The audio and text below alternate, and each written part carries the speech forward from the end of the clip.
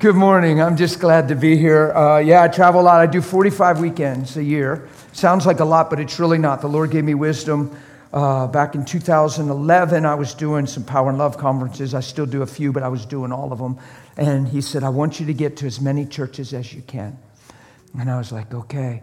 He said, don't do midweek, long-term, or extended stuff. Go in on a Friday, get home on a Sunday. You'll never be out of priority.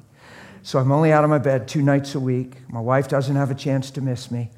And it's all good. And this one was really quick because I got here yesterday, so I'm only here Saturday and Sunday morning. So this is a blur, like you just picked me up.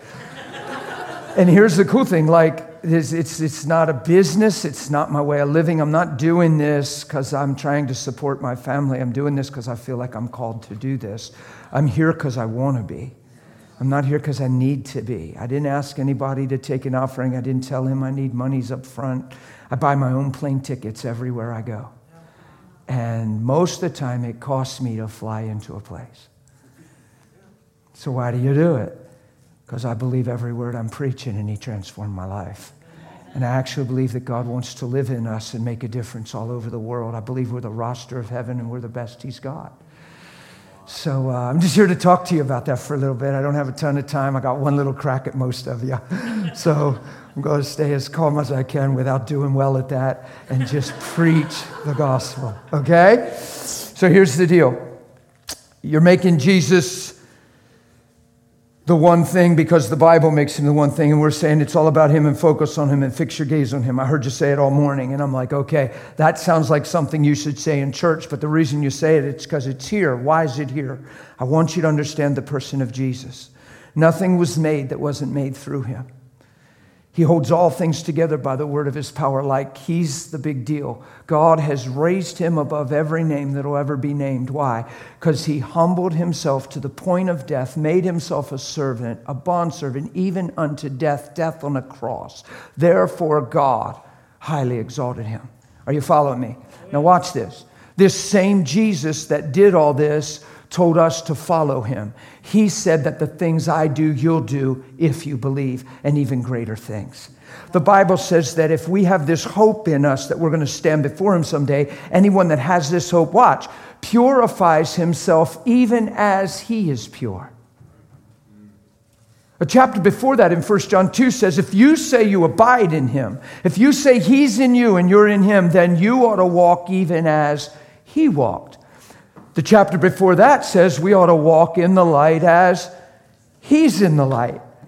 This is amazing that I'm looking at my Bible and I'm growing up believing and being told that Jesus is Jesus and we're us, and it's amazing he considers us, and I'm being told all this stuff. Well, that was Jesus. Well, that was Jesus. Well, that was Jesus.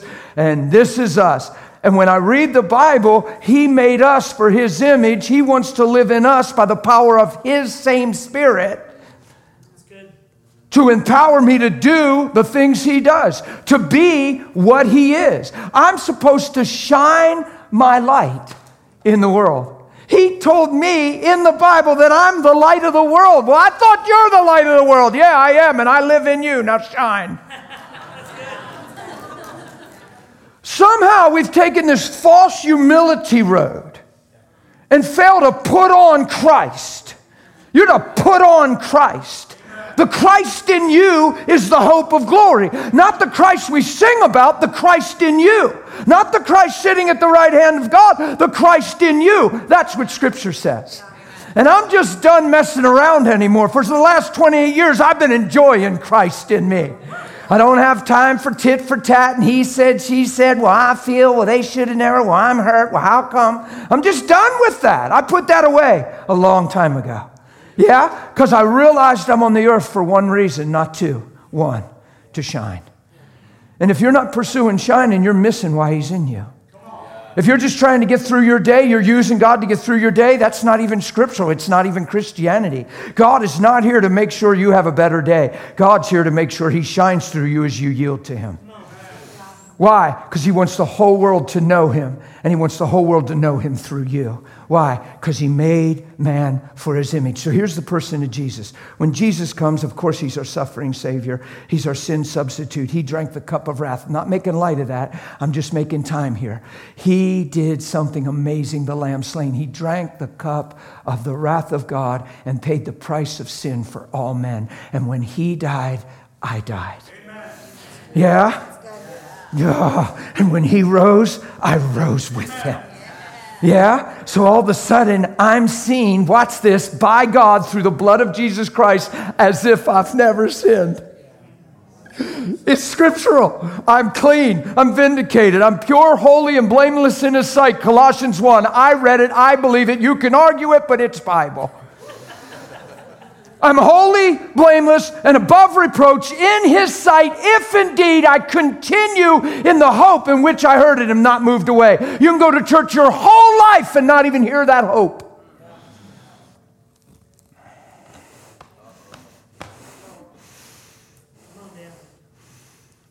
There's places in Scripture, Paul said, as you've been taught, you can go to church your whole life and you're not taught. Why are those things slipped away? Because I believe we've preached another gospel in many ways, shapes, and forms. We've preached other versions. We've brought ourselves into the message. And I believe Satan himself has blinded us to the truth and power of the message. And we've embraced a false humility that proclaims something that he paid for us to be free from. You say, well, that was Jesus. Yeah, and he said, follow me. And see, it wasn't that was Jesus, it's that was love. Jesus is love. The reason he died on the cross is because he's love. The reason he didn't change his mind is because he's love. I've heard preachers say, God proved that he loved us by he didn't change his mind. He could have came off the cross if he wanted. There's no way he could have come off the cross. Love never fails. It doesn't change its mind. He's not sitting there saying, you know, this is really a raw deal. I ought to get down. That's why he came. He came to hang there. He's not even tempted to come down because love never fails. It doesn't seek its own. There's not one time he's saying, I can't believe they did this to me. He's saying, Father, forgive them. They don't know what they do. Man, that tells me something. That means he knows who I am even when I don't. Amen. That means on your darkest day, he didn't change his mind about you. That's why guilt, condemnation, and shame has nothing to do with God or the kingdom of heaven, but it's what we commonly live in and accept and embrace as wisdom. But I've never seen guilt, condemnation, and shame produce life and stir up the heart in God. He did not come to condemn the world, but that through him the world might be saved. Condemnation is never, ever, ever God. Neither is guilt nor shame, and it's what we tend to live in. Just spur of the moment, boom, feel so bad. Well, I should have never. Now regret's eating us up. Years go by. We're out of fellowship with God because we don't even see who we are. We can't reach him because we're not worthy of him. But the whole time he's saying, come unto me. And the blood is speaking better things. Come on. I'm standing before you so excited. You might have a hard time with this, but I'm going to say it anyway. I am clean in the sight of God this morning.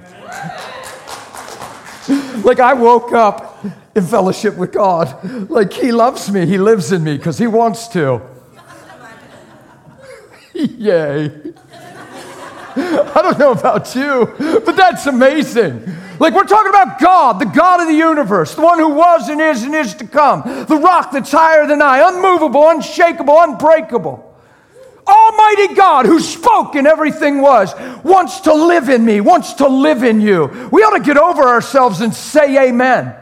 And we ought to be like, you know what? You made me for something more than what I've understood. You made me for something more than I've lived, pursued, and desired. You want to put new life in me. You want to put something new in me.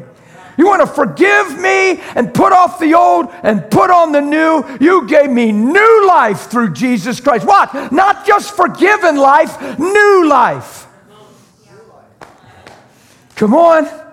But the way that seemeth right to a man, that way that just seems, see, that's what's so troublesome. It seems right.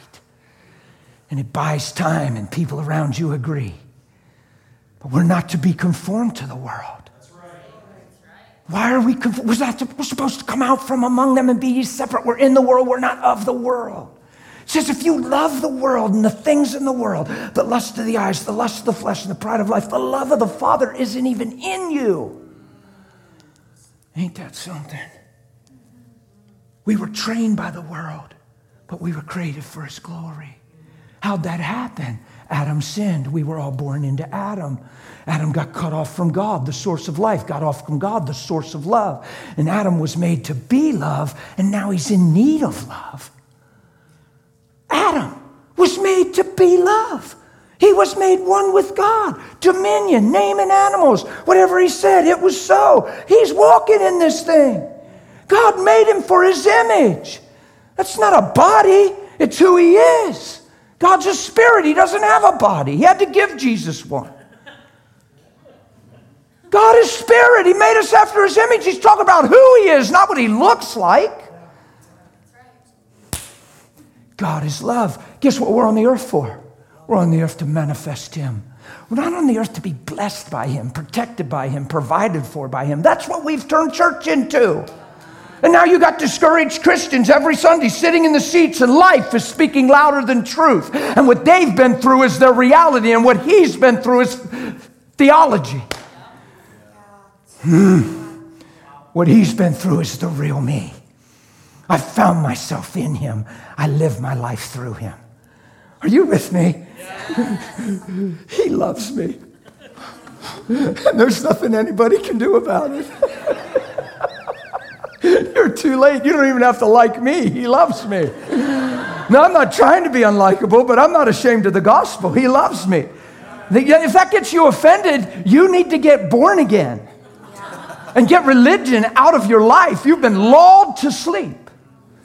Come on. Go there. We're here this morning because it's traditional time. It's a traditional time in America to go to church. But don't get lulled to sleep. Don't be here because it's the time you go to church and you're going to the clearing and you kind of like them and the worship's cool. And yeah, that Ethan guy, he's all right. We're going to go there for a while. Come on, let's get deeper than that.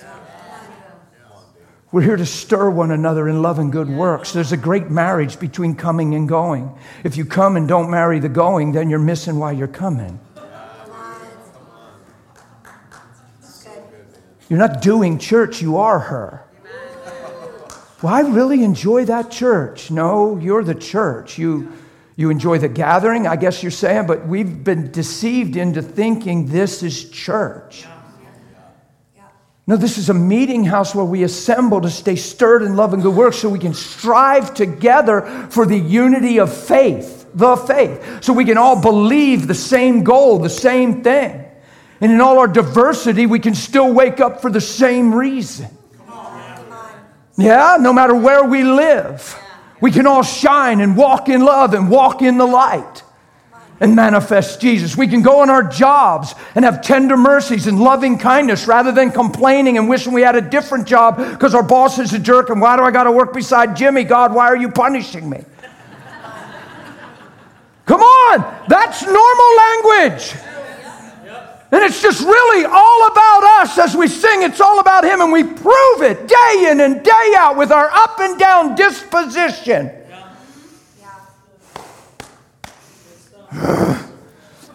Sorry, I got one crack at him, man. Bam! No, I'm just kidding. Come on, Jesus is intense, like He's radical. How old are you? 17. I happen to believe Mary was around that age. They say she could have been younger. I don't think she was younger. I personally don't think. I think she was around the age of this young lady. Can you imagine an angel coming to this young lady and saying, hey, I'm going to stick a baby in you. Holy Spirit's going to come and overshadow you, and that one that's going to come in you, He's the Holy One. His name shall be Jesus, Emmanuel. God is with us. And she's going, be it unto me according to your word. Like, this is radical. This is Jesus. He's God. He was and is to come. Nothing was made that wasn't made through Him. He was in the beginning with God, and He was the Word, and He was God. And now He's in the womb of a young lady, not taking a shortcut. He's not popping up in the wilderness 30 years buffed and ready for ministry. He has to come the way we came. Why? Because he has to pay the price as a man to redeem man.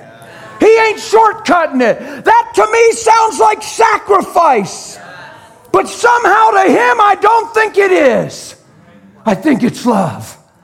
I think it's I have to redeem my people. So whatever it takes, whatever it costs. Come on, you know us. We go by our friend's driveway on the way to church. They text us when we pull in the parking lot at the church and say, hey, man, are you heading to church? Yeah, I just got here. Why? Man, I can't get my car started. I was wishing you'd pick me up.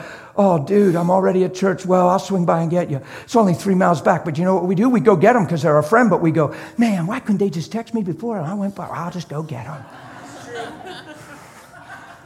You know I'm telling the truth. And we express inconvenience. And we still do it, but we're not happy. This is the Lord in the womb of a woman being born. Now he's got to go through her birth canal. She's going to nurse him and change his little whatever swaddling clothes are, but they ain't Pampers and Huggies with sticky tape. I'm just being raw and real. He's got to poop, he's got to pee, he eats, he's sweating, he's the environment, elements. A minute ago, he was and is to come. Now he's still all that, but he's a man. That sounds like sacrifice. But it's love. He's got to wait 30 years in a man suit, in a nurse suit. He's got to wait 30 years as a person to even be announced and step into what he's here for. 30 years! We get impatient. 30 years he's hanging out. He's not healing the broken wings of little birds. And all the children's books where he's 12 and he's like, and all his friends are. That never happened. That's all made up. He turned the water into wine. It's the first thing he did.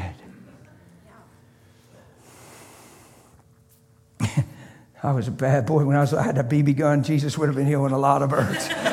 I was a bad boy. Don't give your little boy a BB gun without supervision. The bird population definitely declined. I don't know why. You think you just shoot a target. Why can't you just shoot a can? There's something about that bird, man.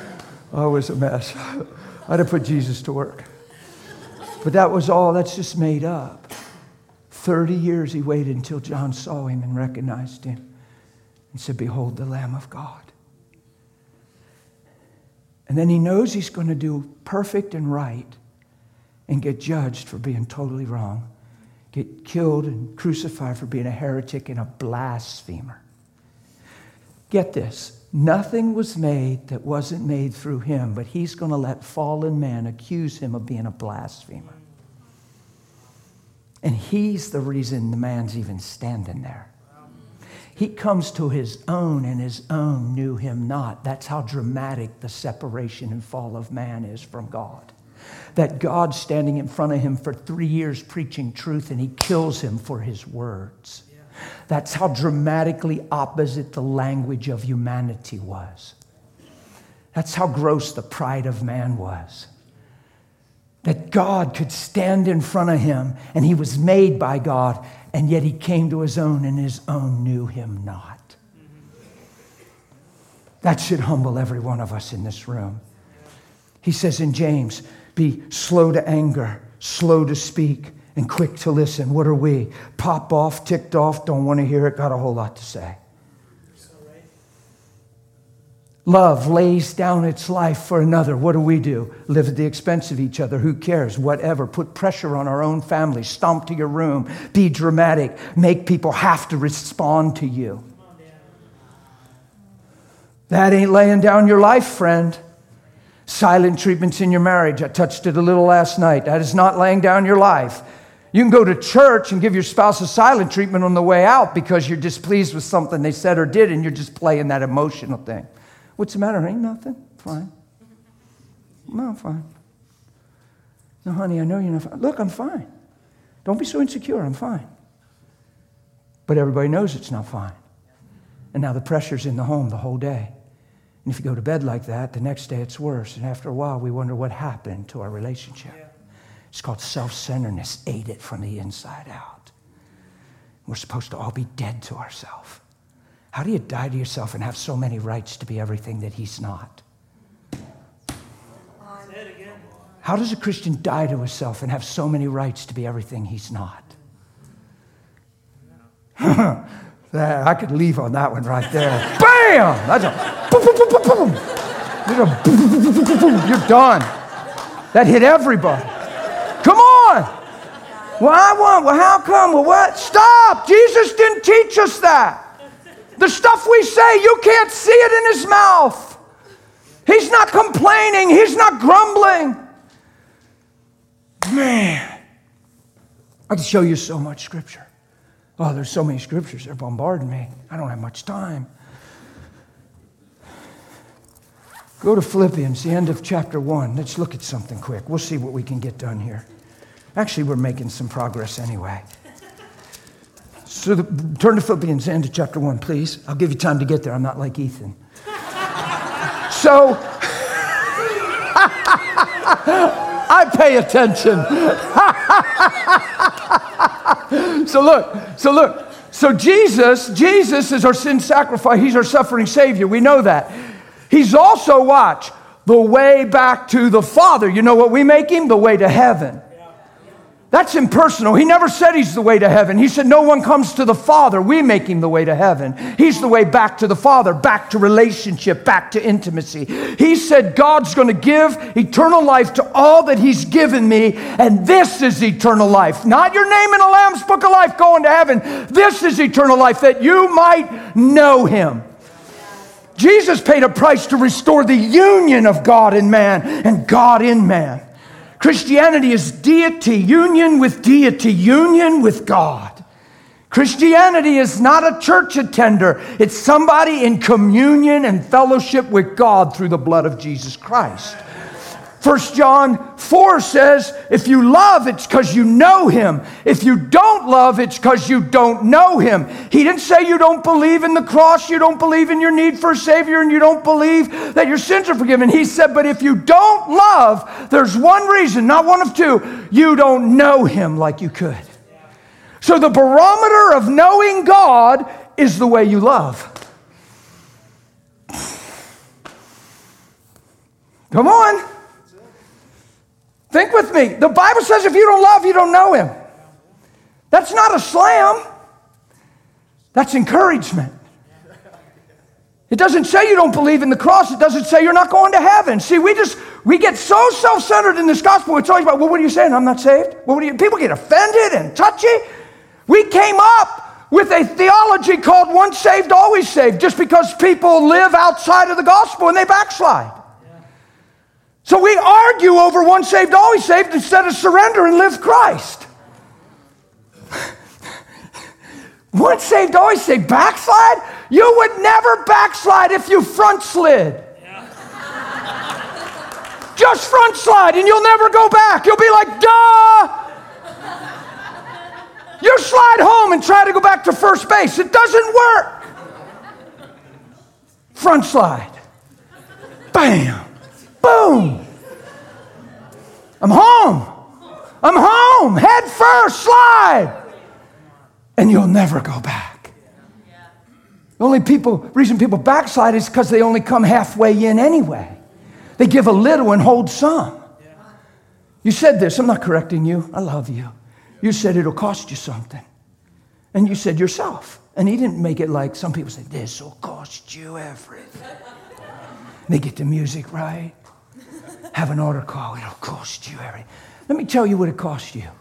What you never were in the first place. What you were never created to be. The only thing it cost you is to give up the lie that you were made for you and it's all about you and it's all about him in you.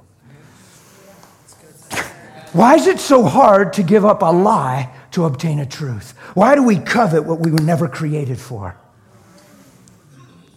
I can show you in Scripture you were made for his image. I can show you in Scripture that the reason he paid was to restore the image.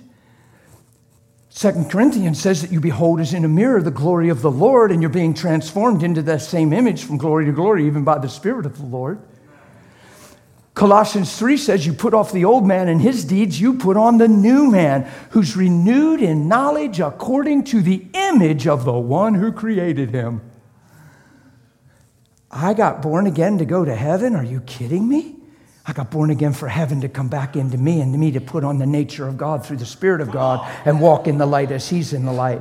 I did not get saved for me. I got saved for His great name. I came out of darkness and now I'm in the light. And I put away attitudes and frustration and anger and strife and judgment and bickering and discouragement. It's all dead. Why? Because I died. And when He died, I died. And when He rose, I rose with Him. Are you hearing me?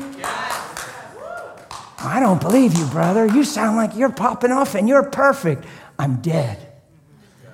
And He's purified my heart, and I don't want the flesh. I want His nature. You can't make me argue with my wife. You could ask her. I've been saved 28 years. You couldn't make me argue with my wife. It's not in me. You say, well, see, I feel judged by that. Be challenged by it, not judged. Be provoked, not judged. You couldn't make me argue with my wife. My wife went into identity crisis, Lydia, for 8 years. I was a pastor full time, and she wouldn't come to church. Now that's pressure if you think about it. But I don't know what pressure is because I'm not on the earth to be loved by my wife. I'm on the earth to be like Christ. Now, if I'm on the earth to be loved by my wife, I've got a big problem. It's called a wife with identity crisis, and now I have to become a product of her crisis. And now I'm only as good as she's going through. Nope, I'm as good as Jesus is on the inside of me. Because guess what she needs when she's living there? She needs Jesus. Yeah. And He happens to live in me. So now probably ain't the time to be a frustrated husband and calling Ethan with intellect and human reasoning and saying, you know, I got a lot on my plate. She needs to get with it. You can only bear so much and hold up for so long. If she doesn't change soon, I don't know what I'm going to do. Maybe I'll have to just move on. Did you ever hear Jesus talk like that about you? Then why is that such a normal language? Where did we learn it if we never heard it from Him? I wonder how deceived we really are when we believe those things are truth. Because I've never seen that mentality bring freedom. And you say, now I'm really condemned because I've already given up. I've been married for the 3rd time. No, let's move forward. Let's get that lie out of our lives and stop repeating performance. And let's get a hold of Jesus as He gets a hold of us. Yeah? I'm not letting go of my wife. She needs me more than ever. I'm not going to grow weary in well-doing. Love never fails and doesn't change His mind. She's in trouble. Forgive her, Father. She knows not what she's doing. Well, she needs to get a grip. She shouldn't live in that kind of weakness. I mean, you're her husband, and you've been trying to teach her and help her and minister to her. If she don't want to believe the gospel, maybe she's just willful and don't want to change. Maybe you need to move on. That's not Jesus. Amen. Hello? That's a self-centered, self-preserving, self-protecting excuse and alibi that comes from hell. Because it never produces life, and it gives you a right to have a right. And I thought you denied yourself. Why do you have so many rights when we say we died? Come on, I know that's strong. It's just straight. I don't want it any other way. The road is straight. It ought to be straight. The road's narrow. Confined is the way. Few are those who actually find it, but many go to church. But few are those who find it. We are not here for blessing. We're here for the manifestation of Christ. Amen. And friend, that is the blessing. When I'm loving my wife and she's a mess, that is the most blessed place I'll ever live. Because it's surrender, it's giving, it's love. It's not losing sight of the truth in the midst of the muddiness. It's seeing the truth about a person and their value and letting love lead them to change. She got so far off, man, that she believed if she died, it would be a gift to me. She actually said that if she would die, I would benefit because then I wouldn't have to deal with her and put up with her because I'm married to a kook. She would say that to me and it would break my heart because I know she's so much more. Yeah. So she had a violent seizure. So the devil said, okay, she wants to die. Let's just kill her. She says a violent seizure lasts for an hour. Severe brain damage, coma. They called me and said, we're very afraid she's going to die. Can we do this, that, or the other? So you can do anything that you think will help her. I don't even know what you're talking about. I don't have a medical education, and now into time to learn. Yeah. That's what you went to school for. I said it to the doctor. That's what you took all them loans for. And that's what you went to school for. So whatever you think will help her, help her. I'm not a liability guy. I'm not waiting for you to make a mistake and pin you to the wall. Thanks for trying to help my wife. So do what you've been equipped for, and I'm going to come in and do what I've been equipped for. He said, just what is that, sir? I said, I'm going to lay hands on her, and the kingdom of God is going to come upon her. If I'm a hurt husband, I don't have that faith. If I'm an offended husband, I don't even have this communion. If I'm weak and I'm sick and I'm hurt because she's weak and she's sick and she's hurt, I'm in just as much need as she is. It's just a different need. But if I'm in fellowship with God and I'm not hurt because of her, but I love her, I'm ready. You get it? So good. He said, well, I have to face the reality, sir. I'm a doctor. And your wife is in a serious situation and she could very well die. I said, sir, it's not even fair to put you in this position. Because you've seen countless people that said they're Christians come in based on your diagnosis with fear, crying, trembling, hysteria, quoting scripture, trying to get results. And you have watched fear upon fear upon fear upon fear. And you've watched storms in the midst of people not ready for the fight. You get ready now. Friend, you live ready now. And you'll never get caught off guard. If you wait to prepare for battle when the war is on the horizon, if America didn't train troops, didn't have anything in position, and all of a sudden another country is on our shoreline, of course we'll lose because we're not ready. You live ready. You live surrendered. You live in fellowship with God. You hear and become that word. And when the storm comes, because it's coming to every person's life. Why? Because it's there to what you read in 1 Peter, to test the genuineness of your faith. And the test isn't even coming from God. It's the devil, because the word's preached and Satan comes immediately for the word's sake. He ain't afraid of you. He's afraid of you believing the word. He's afraid of you becoming what Jesus paid for. He's afraid of you walking in the light because he's dark and light's greater. He's afraid of you showing mercy and making peace and walking in love because he can't stop mercy. That's why you're sitting here forgiven and filled with God's Spirit. Oh, come on. Our war is not flesh and blood. Our war isn't even the devil. It's fighting the good fight of faith. It's believing the gospel in the face of life and not changing your mind. And when your wife's going through 8 years, you say, 8 years, that's a long time. Why does time have the power to change truth with you? Why does love always have a time frame when it never fails? Why does patience have a time frame when love is patient? If God had a time frame for you, you might not be saved. Some of you got saved and knew better and still did wrong after you got saved. If God was thinking like you're thinking, you'd be cut off. But somehow you're not, huh? I guess love never fails. I guess the goodness of God inspires change in me. My wife was in this severe coma. I went in, prayed for her with my son. Long story short, an hour and a half after we prayed. See, that's where we mess up. She's in a coma. That's your sweet Lydia, man. If you went to pray for her, and she was in a coma, sucking on that tube. It ain't pretty. You don't want to look at it. It don't even look like her eyes are bulging. It's not good. You lay hands on her, you pray your best 20-second kingdom prayer, and guess what my wife's doing? You know what we think? We better pray again. Well, that's already unbelief because you're looking with your eyes and thinking with your mind. Your next prayer is desperate. Unless you adjust your heart. I know people that have the ability to pray over people and keep praying and not quitting and just keep praying, but they don't shift into that. Most of the time we go in there, we're already shook. We pray, we're hoping it works, and when we don't see any change, it didn't work, let's try again. By the third prayer, you're crying inside, but you still look like you're praying. In those situations when it's that intense, it's good to just understand faith, speak the word, look in her eyes, pop her eyes open. I couldn't find her, looking right at you, looking right at you. As soon as I look, I see you. I'm looking right at you. Why? There's life there, soul. I looked at my wife, man, there was nobody home. I'm looking at her, and there's nobody looking back. You got to see that, but you don't look at that. You just say, hey, girl. I pointed to my son. I said, your boys are here to get you up. You've been in this nap way too long. we're coming to get you up. Jesus loves you so much. You pray 20 seconds of kingdom. You leave the hospital. An hour and a half later, she wakes up. Do I got any nurses here? Nursing background? Anybody? Okay, nurse. Hour-long seizure. Not good.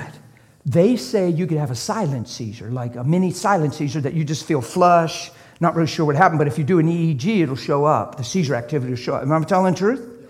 Okay. Hour-long seizure. She wakes up. She's clear, coherent, talking. Nurses are like, oh my gosh. They run a new EEG. An hour-long seizure, my friend. Not one trace of seizure activity on the new brain scan. Is that even possible medically for an hour-long seizure to not show up on a brain scan? He said, not to his knowledge. You follow me? Pretty intense. Pretty crazy. So an hour-long seizure, the brain scan should be crazy seizure activity. Absolutely. She had 0. The first brain scan, she's wrecked. Severe brain damage, probably not going to live. Second brain scan, like she never had a seizure. Why? Jesus is Lord.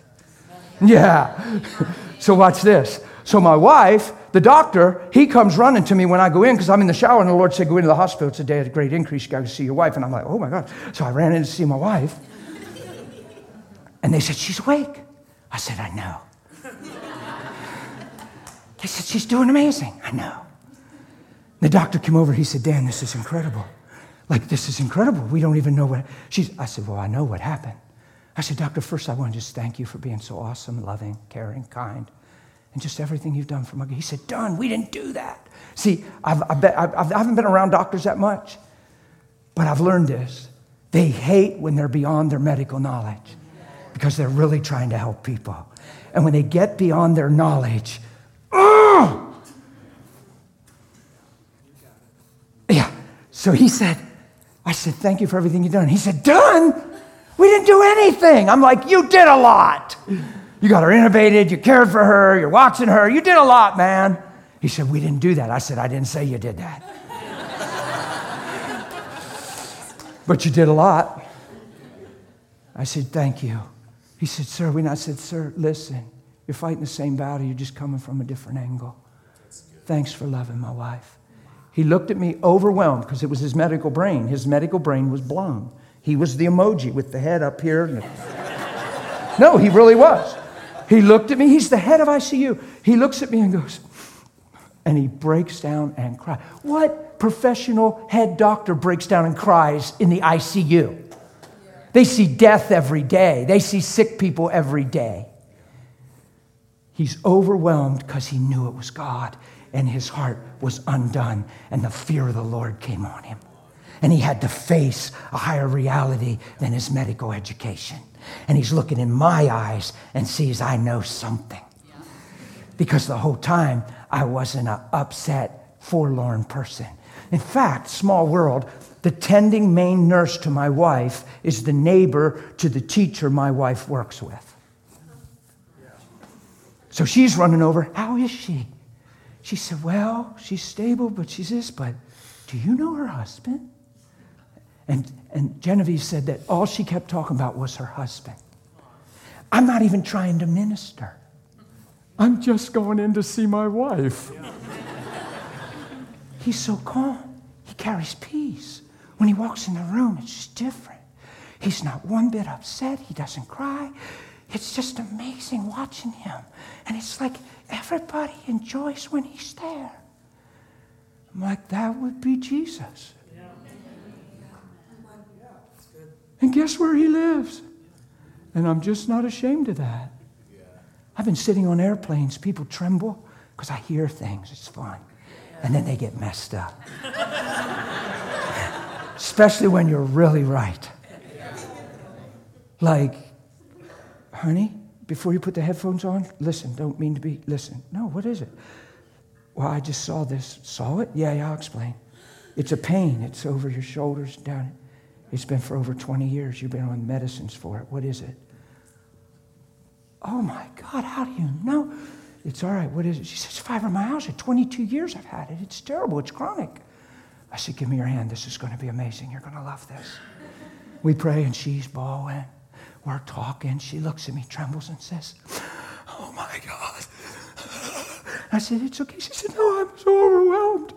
And I said, okay. She said, I feel like I'm talking to God. And I said, well, you are. I said, no, I'm not him. But I promise you, he lives in me. And he wants to live in you, honey. Does he live in you? Because he sure wants to. See, I'm just not ashamed to tell somebody that when they're talking to me, they're talking to him because he gave me that insight. I could tell you stories for hours like that and never take a breath because I live Jesus. I'm not caught up with issues. I don't have unforgiveness. I don't have church hurt. God help us. Do you know how self-centered church hurt is? And how easy and vulnerable you are? Just family hurt, relational hurt. Come on. Hurt means self. Jesus, I guess then should be sitting on the throne. You know, I paid all this price. I don't even know what for. People don't even want to listen to me anyway. They say one thing and do another. And oh, brother, now they're going to raise their hands and worship all Sunday and make themselves feel good about what they did, and they don't even listen to me. Woo! Preaching good in your house. It's your first day, man. Bam!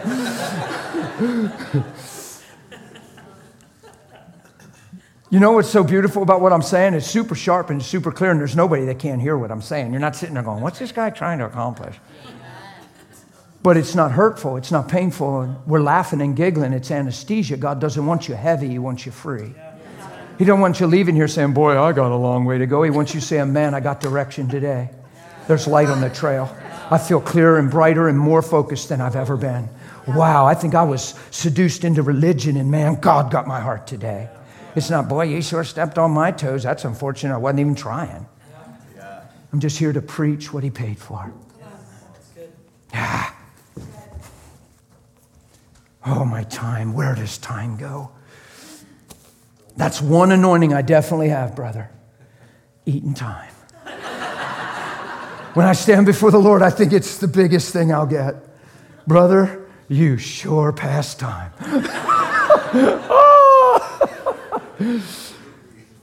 Do you know what we should all get when we stand before the Lord that will be the greatest thing you'll ever hear? If your name goes down in history as a believer. If heaven acknowledges me that I believed him, then everything else is in place. Because there's no super Christian. We think they're super Christians. All you're seeing is believers. We make them idols. And we're so used to not believing that when somebody believes, we think they're special. The only thing you're going to find in heaven is people that believed him. And his grace empowered their faith. No man has anything that hasn't been given. There's no boasting in men. If you see it in his life, it's because it's been given. If it's manifesting, it's because he believes it. There's not one such thing called a super Christian. Boy, he's just an amazing Christian. No, probably a believer. And these signs follow those that believe. In your whole life, you're going to find you believe something. Did you believe the perverted feelings we all grew up with? Did you believe the perverted motive that you were born with in Adam? Or did you get born again and believe him? Did you believe the wisdom you were homeschooled in the wrong home with? Or did you come back home and make all things new? What did you believe? Did you believe the lie? Did you believe your rights? Did you believe your feelings? Did you believe the facts? Or did you believe him? Phew. Man, that's just good. That's provoking. I'm going to finally read. I gave you way more time than Ethan does. Way more time. I nailed this one. Verse 27 of Philippians 1. I'm just going to read and probably try to wrap up with this because we have children's church. We're not spiritual if we stay here all day. We're spiritual if we believe him, hear the word, be likened unto a wise man, and put it into practice. The Bible talks about foolish men that heard the same word but didn't put it into practice. Both got the same storm, not because God sent it, not because they opened the door. The storm's coming, period. And it's coming to crush the word. But you better be founded on the rock, because you dug deep and your house ain't budging. Can you tell the way I come across? My house ain't budging. I'm 28 years in this thing. Come on, man. If I was going to crash, I'd have crashed a while ago, because he sure tried to crash me, the devil. But who is he but a fallen, cut off, withering branch coming to nothing? My fight is not the devil. My fight is faith. The good fight of faith. Continuing to believe in the midst of whatever. You know what happened to my sweet wife when she woke up out of the coma? I went in to see her. She said, hi. She could hardly talk from the respirator, the trach tube. And I said, hey, you. And I just started to cry. I said, you have never been more beautiful. And she said, just came out of a coma in a little hospital gown that ties in back. She said, really? I wasn't talking about the cover of a magazine. I was talking about she's alive. And she said, what happened? She didn't even know what happened. I told her. I sat on the bed and I was telling her about the lies and wanting to die and thinking that if she died, it would be a favor to me, and how the devil just tried to take advantage of that. And I said, but here you are, girl. And all of a sudden it hit her. Oh, you should have saw it. I wish it was on video. She went, and I said, what? She said, you didn't let me go. You didn't let me go. You held on to me. You held on to me to let me go. And I said, girl, you ain't going anywhere. I love you. That sure beats being an offended husband. Broken and gave up 4 years in. Now I got a story, and I wouldn't be this with my wife, and somehow, and God worked me through, but I still got an edge. I'm still bitter. I'm still my language. Man, I can't even manifest like I feel right now. I'd offend the room. She said, you didn't let me go. Guess who never let me go? Guess who I'm created to be like? Guess who I'm following? Sorry, I love you, but I'm not following you. I'm following him. That's why I don't take advice from people. I just read the Bible, because that's where I find wisdom. Did you ever notice how hurting people surround themselves with people that understand their pain? And it empowers them to stay there. The last thing you need to do is be supported in not looking like Christ. You need friends in your life that say, well, what are you doing hurt? Well, no, I heard the facts in the story, but why are you taking that so personal? Your life's not even your own. Come on, you're very vulnerable. If this is going to break you, 100 other things will. You need to get out of yourself and get out of that thing and come over here into him. That's how I'm a friend to you. That's how I'm a friend. Are you all with me? Oh, I said plenty, but I just read this. I'm going to try not to preach. He said around 12-ish, so he wasn't like tight-roped on that, so we're good. No, it's your first time in a building. I don't want to blow it up. Like, I don't want the children's church workers be like hair frizzed.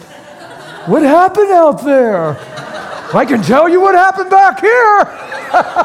We don't want that on the first weekend. So let me read. Let's move forward.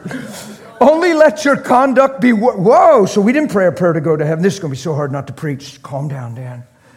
Only let your conduct... I'm in verse 27 of Philippians 1. Only let your conduct be worthy of the gospel of Christ, so that whether I come and see you or am absent, I may hear of your affairs, that you stand fast in one spirit. Come on, Clearing.